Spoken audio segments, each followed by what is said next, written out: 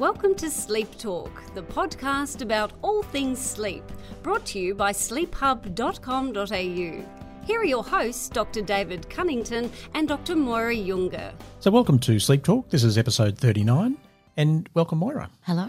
So this episode, the theme is menopause and the impact that menopause can have on sleep. So we'll get to that in a little while. But what have you been working on recently, Moira? Well, we're preparing for the Sleep Down Under Australasian Sleep Association conference, which is in Sydney this year in October. Although those of you listening who are maybe eligible to or available to go, I really recommend you try and go to that conference. It's our annual scientific conference. I put in 2 symposia ideas. One was the Great Debate, which we often do, and that's been accepted, which is great. Did I tell you what it is this year, what the debate is on? No. Do you want to know? Yeah, of course. It's usually a bit of a just tongue-in-cheek or a bit of controversial topic. And this year it's titled, In Terms of Sleep Health, the Body Clock Trumps the Upper Airway. So it's kind of a little bit of pitting the people who are interested in the success, the psychology, circadian rhythms, all that sort of side of things, as opposed to the upper airway, meaning all the sleep apnea and the respiratory stuff. Mm-hmm. So we've got 2 teams assembled, and I think I might get them to argue the opposite to what their profession actually is. Nice. So that's good. And then also looking at a sort of a panel style discussion around how to do big scale public health campaigns, what we could learn in the sleep world from the likes of Quit Smoking and SunSmart, and they're decades ahead of us. Yeah, that sounds great. Because with the the parliamentary inquiry, hopefully what will happen is there will be a large scale public health education and awareness. So that's going to be good, a panel discussion around that as well. Fantastic. What about you? What's been keeping you busy? So we're really fortunate in being able to run some education for trainee sleep specialists in Victoria, and that ran recently. And myself and Dr. John Sweeker, we put it together. And we just had a great day. We were very fortunate to have Sean Kane from Monash University. Oh, who's big gun. Exactly. Really at the forefront of research into light and the circadian rhythm and mood. And a great speaker. And a great speaker. A bit of fun too. So he really anchored things in terms of a lot of the science for us. But it was really good. And I just love that sort of teaching and helping sort of teach the next generation about how to manage people with sleep problems. And psychological? Did you touch on that? I did. So I gave a bit of a sleep 101 at the start of the day. Yeah. So really trying to get that, how do we conceptualise sleep and busting some of the myths about sleep so that people can do some of that psychoeducation. Yeah.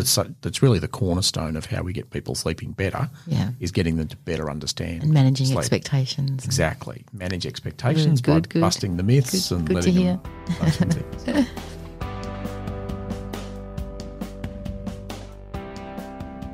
So the theme for this month's podcast is sleep in menopause. And I don't need to tell people that menopause can be a challenging time for sleep.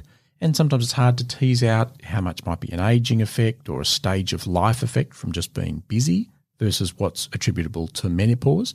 But for many women, menopause can really make a difference between sleep, just working and it just not working at all across that transition. So what do you see, Moira, in people around menopause? Oh, I'm so glad we're doing this episode. It's so long. It's so overdue, isn't it? I see that it's an area that it's often the person's first experience with poor sleep. Certainly their first experience often of coming to talk to someone about sleep or any, a health professional at all. They've usually some of them have sailed through life with not too many health problems, and they hit menopause. And often they're attributing it to menopause. Sometimes they're not, and they're surprised when we start talking about where you are, where are you with menopause. But I find this is what I need to know more. I need to know more about it. I think that I certainly don't know enough about sleep and menopause, and because it is hard to tease out exactly what the contributing factors are, because as you say, sometimes it can be that peak time with they're more senior at work, they've still got dependent children, aging parents, and all the pressure of that can be a big factor. And that the heat at night, or heat night and day, but a factor, obviously, it's really hard to sleep when you're waking all the time with all that regulation of your temperature. And so it's, and the aging effects anyway, just as you said, it's hard to know how much is menopause. So the approach really has been trying to normalise things, trying to just say, look, within the difficulties that are there. Let's see what we can, what sleep you can get. Try a lot of self-care, a lot of managing expectations, a lot of saying like it just might be pretty awful for some time. Educating them around not being too reliant on medication, but that's obviously it's not outside of my expertise anyway. But really going hard on the cognitive, behavioural, emotional, mindfulness sort of strategies. Because the hormonal changes in menopause is not your and I's expertise, and that's the bit we have trouble with, we've got an endocrinologist. So that's what Sonia Davison is going to help us out with. Sonia has a special interest in women's health. She's an endocrinologist and president-elect of the Australasian Menopause Society. So thanks a lot, Sonia, for helping us out with the podcast. You're welcome. What sort of changes occur across the menopause for women? Well, it starts maybe for some even 10 years before menopause. So menopause is the last egg and the last menstrual period. But hormones unwind in probably the 10 years before that, and estrogen levels start to fluctuate quite a lot. The typical age of perimenopause is about 47, so a little 5 years before menopause, but some women it can even start from about the age of 40. When estrogen levels start to fluctuate, that's when you can start to get symptoms. And by the time of menopause, your estrogen level, which is the main estrogen we have is estradiol, it bottoms out. So throughout reproductive life, your estradiol level was about 400. At menopause, that's 20, which is quite a dive. But there's a huge amount of fluctuation in the years as those eggs are running out and the pituitary is trying to do what it always did, and that's get the ovaries to make estrogen.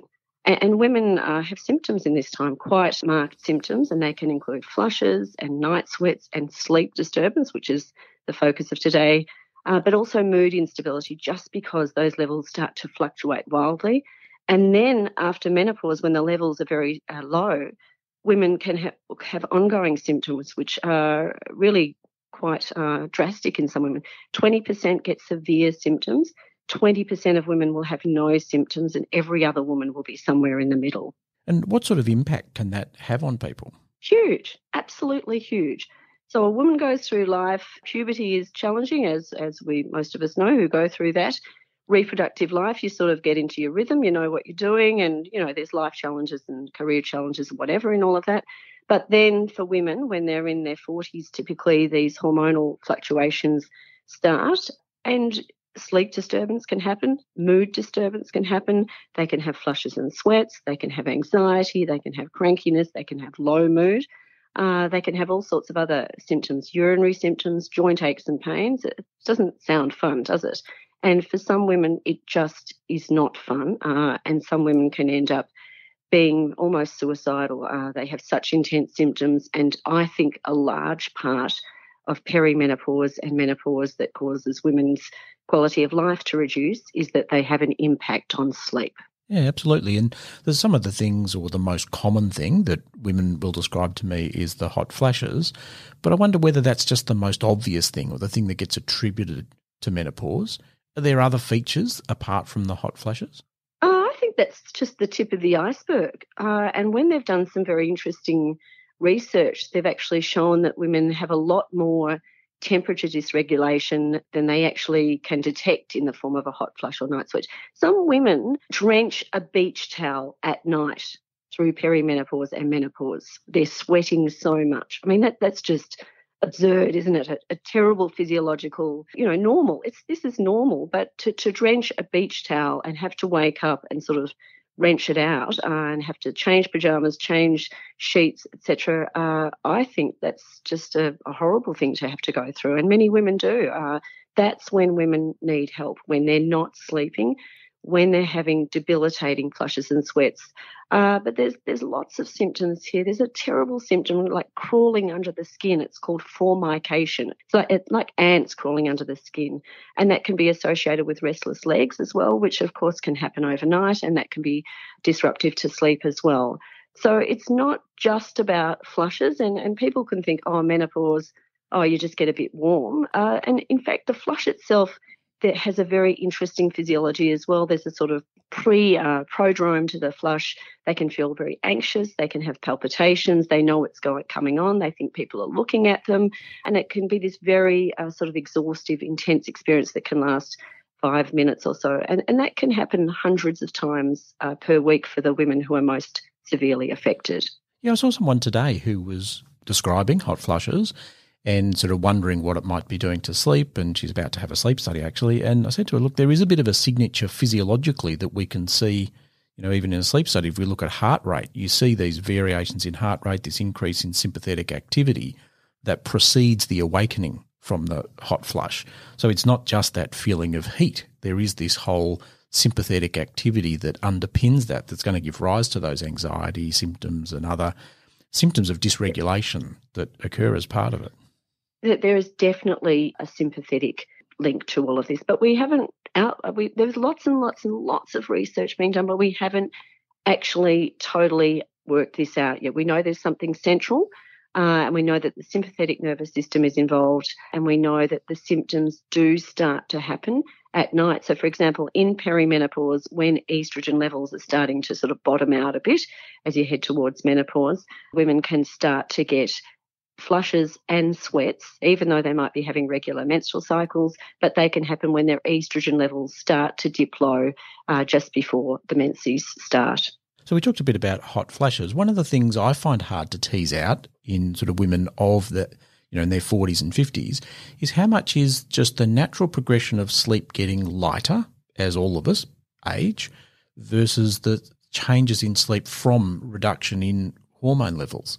You got any secrets for me of how I can tease those things apart?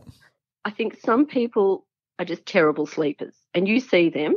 I see the hormonal ones and try and fix the hormones. But some women definitely say, I slept well before, and with all of the hormonal changes at perimenopause or when they've got to menopause, it was like a light was switched, the light switch was turned, and they just couldn't sleep anymore. So I think there's lots. Do you know the other thing is women around menopause, well, the median age of menopause in Australia at least is 51 to 52 years. So at that sort of age, most people are working, most people have parents who are getting older, and most people will have probably still dependent children or children in their 20s, etc., who they worry about because they go out at night partying or they come home at 3 a.m.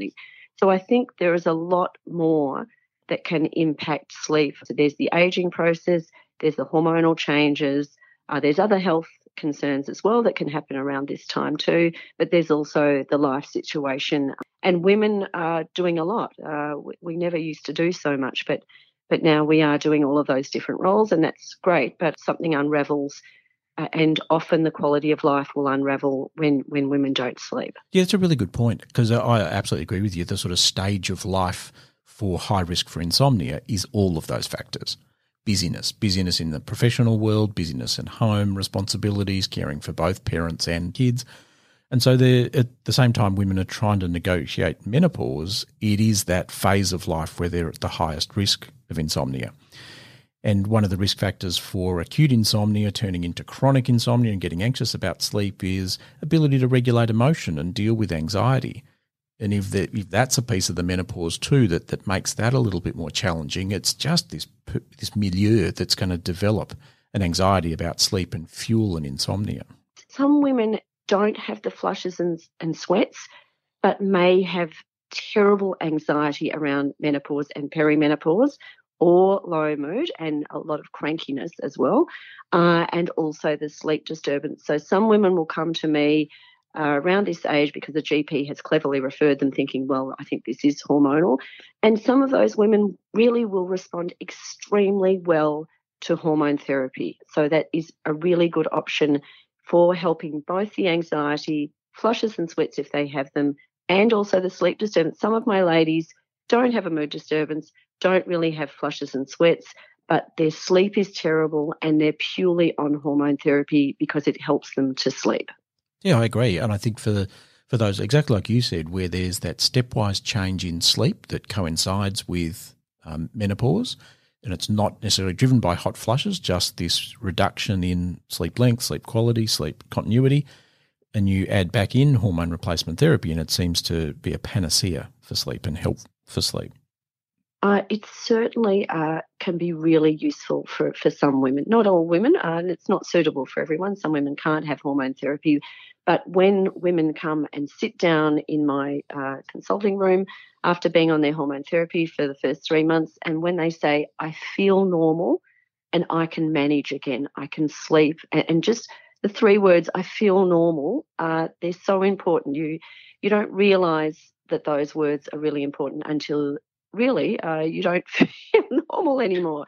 And menopause is normal. Perimenopause is normal. And people sort of say, why are you medicalising this? Why are you trying to give treatments for a normal part of life? But is it normal to be having dependent children, to be working, to have ageing parents and be caring for them, and to be in a busy world where you're always stuck in queues, in traffic, everything is monitored by a device, and we're not meant to be living like this, I think. So that's where definitely we need to chuck in whatever we can to help women at this time. Yeah, so then give us a look under the hood. So try and give us an idea of when you're going to sort of counsel someone, it's okay, hang in there, versus, okay, you've crossed a threshold and I'm going to look at prescribing hormone replacement therapy. So how do you sort of pick that gradation, and where do you draw that line? It's about managing. I go through all of the there's a beautiful symptom score on the Australasian Menopause Society website that looks at typical menopausal symptoms, and I'll often go through something like that with them, or I'll get them to do it and they come back the next time. And it's looking at typical menopausal symptoms, and I sort of go through each symptom and I think, well, do they have it? Do they not have it? Is it severe? And the things that are really bothersome are the mood instability, the sleep disturbance, and the drenching sweats at night. If a woman says, I can do this, I'm all right, thank you for telling me about this normal process, I think I'm okay, well, that's all good. Yeah. But if she's sitting in the chair with me crying and she says, I've got all of that and I can't go on anymore, then there's definitely, I start to talk about hormone therapy. And there's a lot, it's a minefield to talk about hormone therapy. A woman instantly thinks HRT equals breast cancer, and that's not quite right. So there's a lot of important counselling. And again, women want to be natural, they want to be normal, they want to feel well. Menopause can sort of unravel that a bit, and hormone therapy is a very important part of this for some women who can be frightened, and some health practitioners are also frightened about prescribing hormone therapy. We used to be very good at it in the 90s and early 2000s, and then the newer generation of GPs, I think, are not as good as and is not as comfortable as prescribing hormone therapy around this time. Yeah, it's certainly, as you say, it's a complex area, and there's a literature around risks, benefits, and an expert like yourself's well-versed in having that discussion with people that may not be as easy for a non-expert. It gets harder. Every new study is another piece of evidence that I know because I do this all day long and it's what I do. But for a GP sitting there who has to know everything about everyone from babies to 99-year-olds, that you can't know it all. And that's where I think if really general practitioners don't get that area or know, well, I think hormone therapy might help, that's when referring off is totally appropriate. Like for you with sleep, when someone doesn't sleep and the GP's reached the end of what they're comfortable with and what they know, it's appropriate to refer off. And there's some great information out there. The Australasian Menopause Society has 30 different information sheets about things like sleep, hormone therapy, other body changes that happen around menopause, osteoporosis, etc. as well. And Jean Hales for Women's Health has a really good website, really aimed at lay people, but there are also some webinars and things for health professionals, again, looking at anything about women's health, but also with a good focus on menopause, hormone therapy, and I think there might be a little bit of sleep stuff in there, but I'm going to check that. So we happy to help you bolster that if you need to. But yeah, I had a look at those resources, as part of preparing for this, and you're right, great resources. So I'll put links to those in the notes for people. Give me an idea about the decisions made. Okay, we're going to start hormone replacement therapy. What does that mean in terms of length? Is that okay, we're going to bridge across a certain period of time, or is it a indefinite thing? So what does that look like for somebody? It's like a piece of string, David. 20% of women get severe symptoms, 20% of women get no symptoms, and 20% of women have symptoms that last for more than 5 years. So it can be a very intense burst of symptoms around the time of menopause, and that can leave very quickly. But I had a 59-year-old lady just yesterday actually saying that, when is this going to stop? And I've also had women in their mid-60s saying, when are these flushes and sweats and sleep disturbance, etc., going to stop? So the hormone therapy is useful for when symptoms are bothersome. I try and reduce the dose of hormone therapy at some point and say, well, we've done this for now. We've got through that.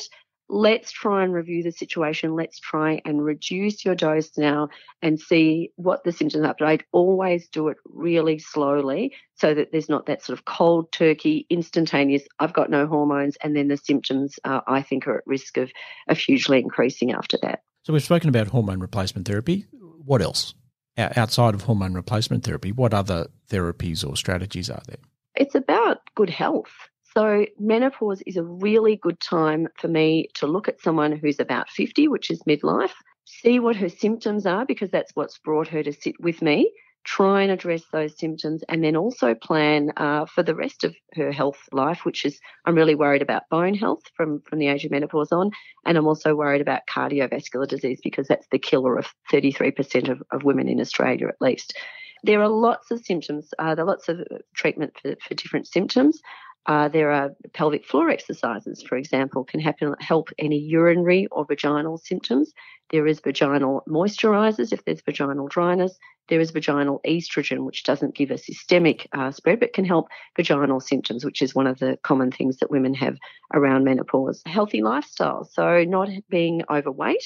So when you've got more insulation, you're going to get more flushes and sweats, so reducing fat mass, and that's also going to improve health. And if you do a lot of exercise, I think, well, at the right time of day, of course, David, you're more likely to be tired at night, and then I think you'll sleep better as well. But I'm sure those studies on evening exercise, a bit overstated actually, of the negative effects of evening exercise. Oh, that's good. I'm glad.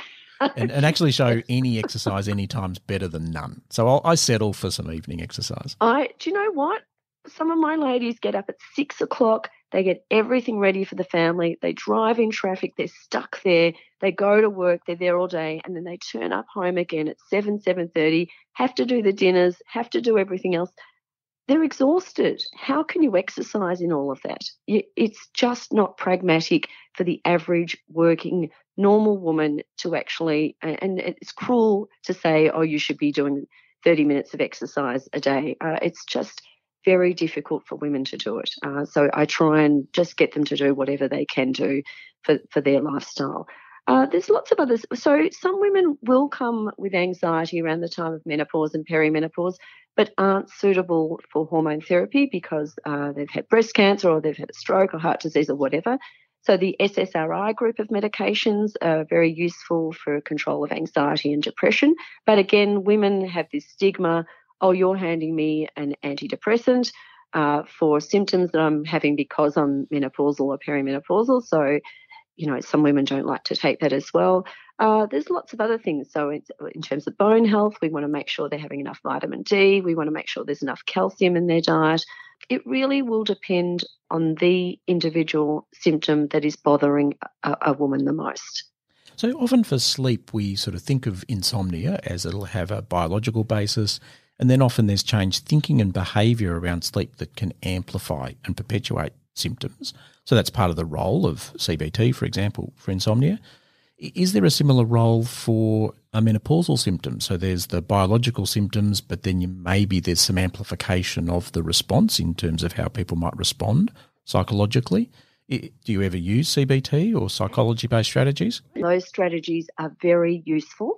And there's a lovely book by Myra Hunter, who's based in the UK, who looked at cognitive behavioural therapy for menopause.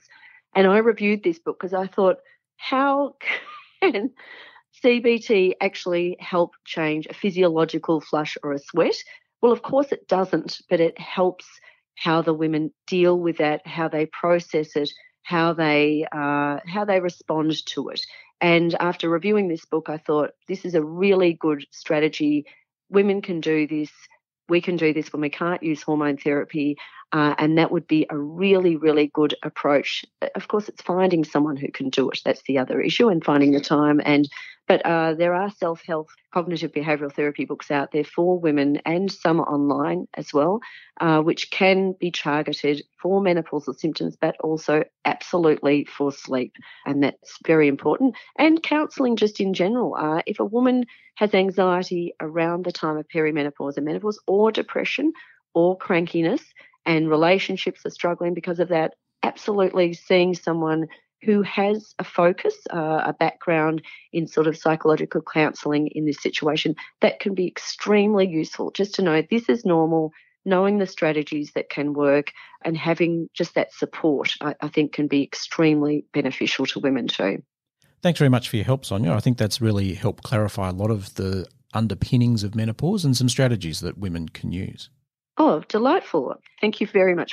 Thanks so much for that interview. Thanks, Sonia, too. That's really, really useful. I think that's it's long overdue, as I said. Sort of the take-homes, I guess, what would, on the basis of your discussion with Sonia, what would you do differently now, or does it change anything with your approach? So it does change my approach a bit, really recognising that, yes, if I'm managing someone with sleep problems around the menopause, there is the psychological components and behavioural components that I want to target with CBT. But there's also a biological component too, and got to be cognizant of that, and got to have an understanding of that, which, thank you, I've got a better understanding now having spoken to Sonia, and recognise that that's a part of it. In the same way as someone outside of the menopause, I think of insomnia as being multifaceted, and I want to change somebody's thinking around sleep, their behaviour around sleep, think of some of their thinking styles and trait characteristics. The extra bit to add around the menopause is, okay, where are they at biologically with the menopause, and how may that be an additional factor that's modulating their symptoms?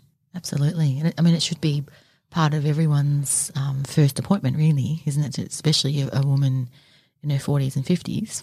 It should be like, where are you at with menopause?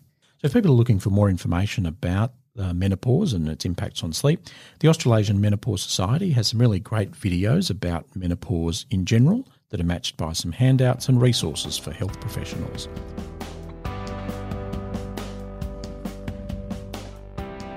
So we took advantage of the fact that Sonia was with us to get a clinical tip for health professionals working with women across the menopause.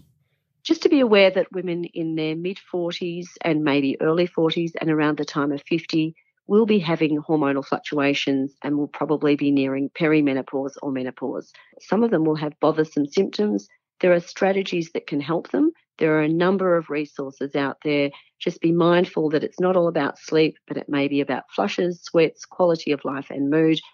Finding a women's health expert, I think, is the best option for these women, and then targeting their treatment to the symptoms that bother them.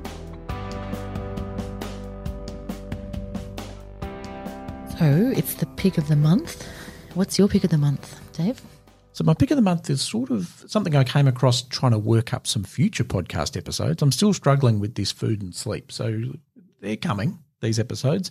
So as part of doing some background reading, so I bought the book Brain Changer by Professor Felice Jacka.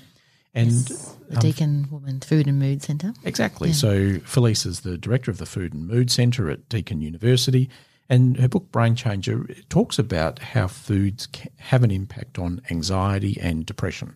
So not sleep specifically, but things to do with mental health.